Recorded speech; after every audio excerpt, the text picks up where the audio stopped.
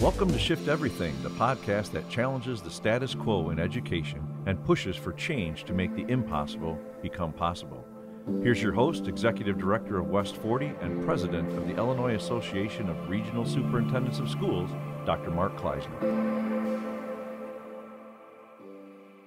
Jeff, thank you for being here today and agreeing to meet and chat a bit about some of the current issues in education. I'm really thrilled you're here and I look forward to our discussion. Well, thank you, Mark. It's a pleasure being here. Thanks for the invitation. And I am a communication specialist. I have a background in the education industry, having been a former radio reporter.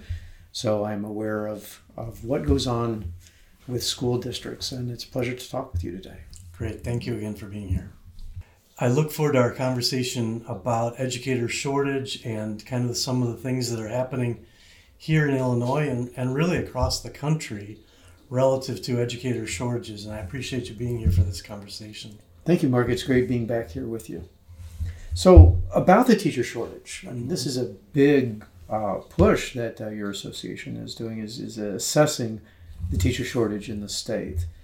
Can you tell us a little bit about what was happening right before the pandemic hit and now right after? And we're coming up on the eve of the introduction of your report. So where are we with the teacher pandemic in the state? Well, thank you for that.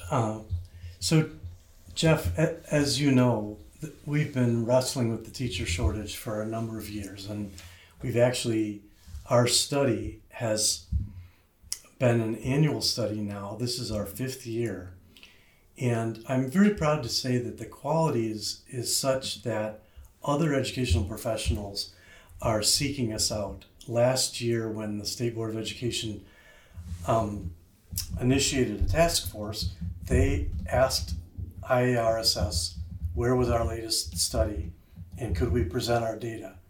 Part of the reason of that, Jeff, is that in Illinois we have 852 school districts, and our studies have had between 70 and 75% response rates, which means we're able to pull together and aggregate data from all over the state and be able to share that with decision makers.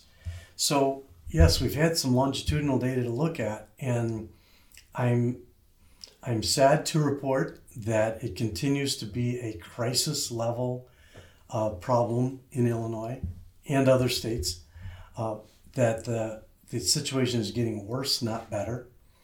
And a year ago, we had over 4,000 unfilled educator positions in the state of Illinois. That's why I continue to use the word crisis. So no one anticipated a pandemic coming, but we already had a crisis in place. The pandemic hit, and for a number of reasons, educators now are wondering, or have been wondering for half a year, what the future holds. There are lots of questions about things like pedagogy. How much are we going to be doing remotely? How much are we going to do in person? What do those spaces look like? What does the delivery look like?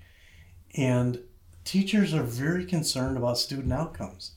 So what do student outcomes look like if a measurable percentage of that student's learning takes place in their living room on a computer?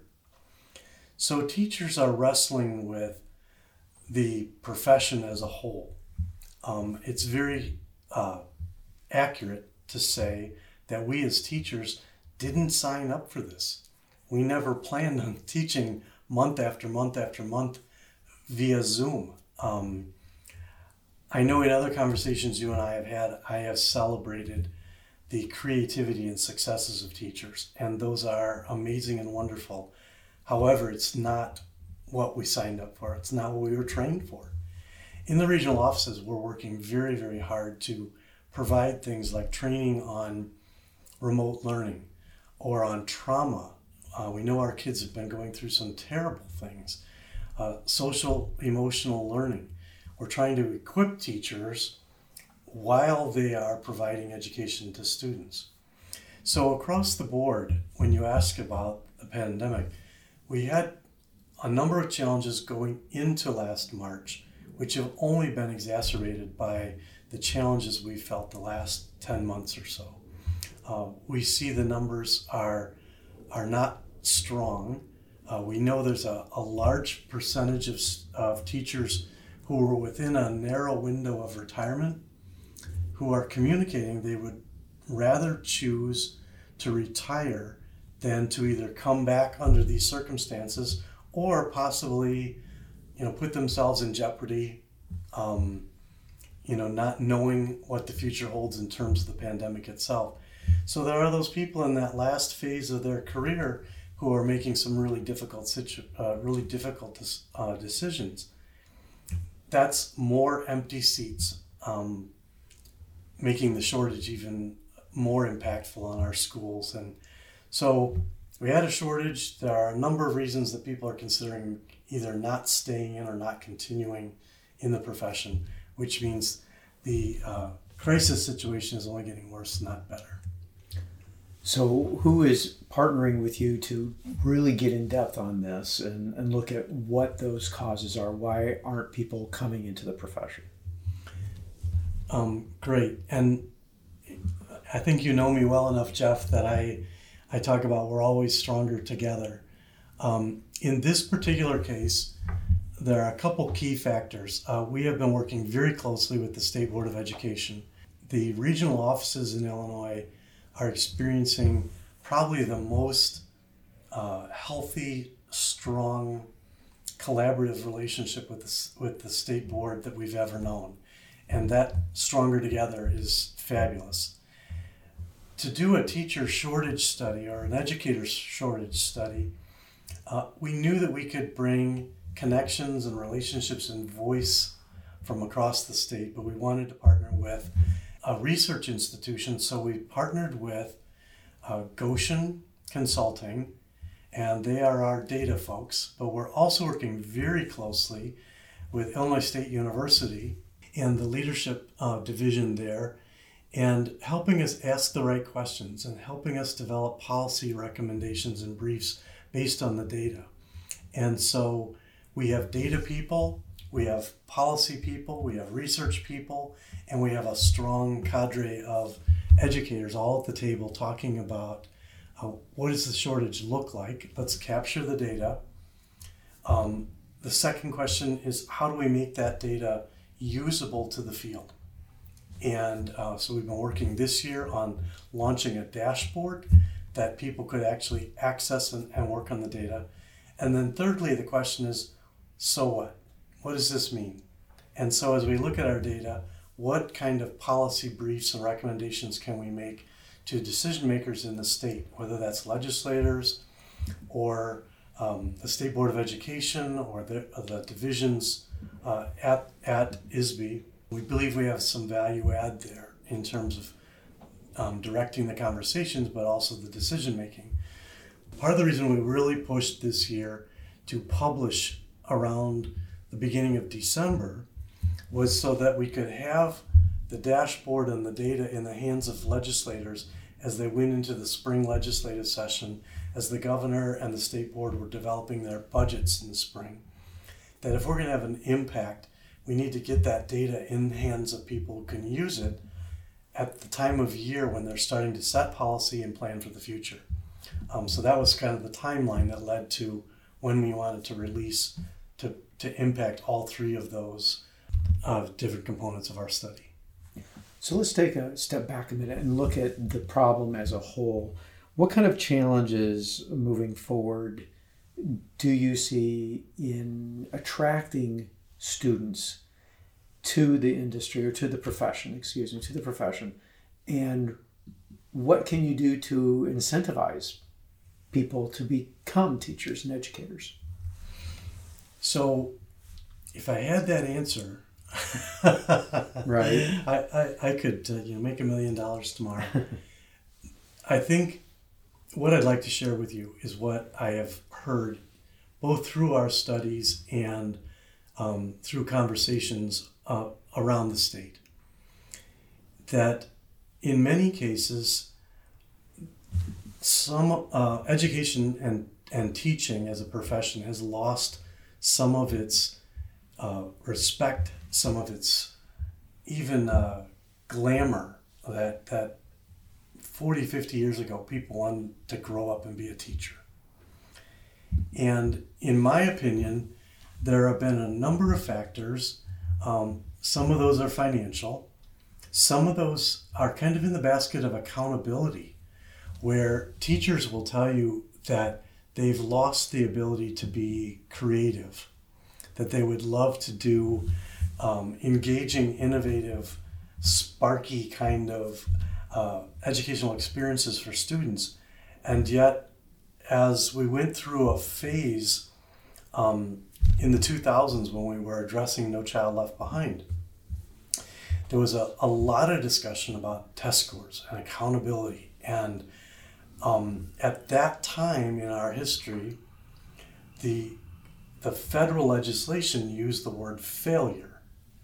And so what I mean by that was, under No Child Left Behind, you were measured against the percentage of students that were meeting standards. If you did not hit that bar, you were a failing school or a failing district. And those were federally dictated terms that were used. Well, if you imagine a whole country listening to the news and hearing that, oh, well, that district's failing, and now that district's failing, and that school's failing, it sent all the wrong messages. And so I think people, as they were growing up, why would I be a teacher if it's all over the news that we're failing? So it sent really wrong messages. And so then, as we came out of No Child Left Behind, we were really drowning in standardized tests and labels, and we had a new form of teacher evaluation come in, which was called performance evaluation. And that performance evaluation was right on the heels of these discussions about failing or not failing. And in fact, the rhetoric behind that, Jeff, was there are too many teachers getting excellent ratings. There can't be that many excellent teachers.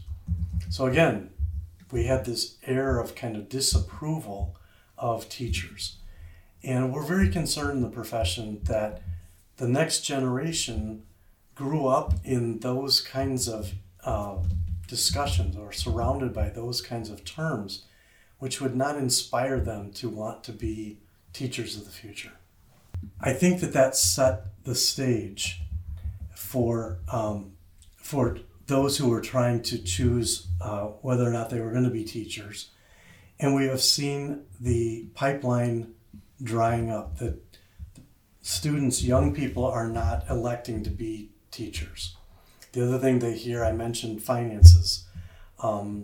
It's well known that teaching is not a high-paying profession across the state. And so if you're talking about going to college and student debt and then going into a profession that may not be appreciated across the board and you're not going to be paid well, it doesn't make a whole lot of sense to think that people would be lining up to be the future teachers. Plus, you have the situation like the pandemic with health issues, as you mentioned earlier. Teachers need to feel secure where they are teaching, where they're working, and it is forcing some early retirements too. There's a lot of factors involved with this crisis situation. Mm-hmm. And I think, and perhaps a discussion for another time, but there are a lot of us having conversations about how to address it. I don't know that we can fix the educator shortage, but we're looking at creative ways to help people who are interested in being teachers, people who are excited about being part of the future. We're looking at creative ways to assist those folks in following that dream and at the same time addressing the need of the educator shortage. So there are valuable conversations going on, a lot of people talking about what might be helpful, what could be helpful, what will be helpful. And we believe in the regional offices and in IRSS that's the main push behind why we want to do an educator shortage study, so we can provide good data from across the state to facilitate meaningful conversations that will then eventually make a difference, have an impact on the teaching profession, and thereby to our schools, to our kids, to the future of our state. We think that we have something to offer, and we look forward to publishing here in the very near future. I look forward to talking with you further about this crisis situation as the report comes out, and we'll get a better feel of what the final results are. Great. Thank you for being here today, Jeff. Thank you. Thanks for listening to Shift Everything, the education podcast that challenges the status quo to push for change. We know we can't change the system alone, so we want to hear your thoughts and bold ideas. To join the conversation, email us at shifteverything@west40.org.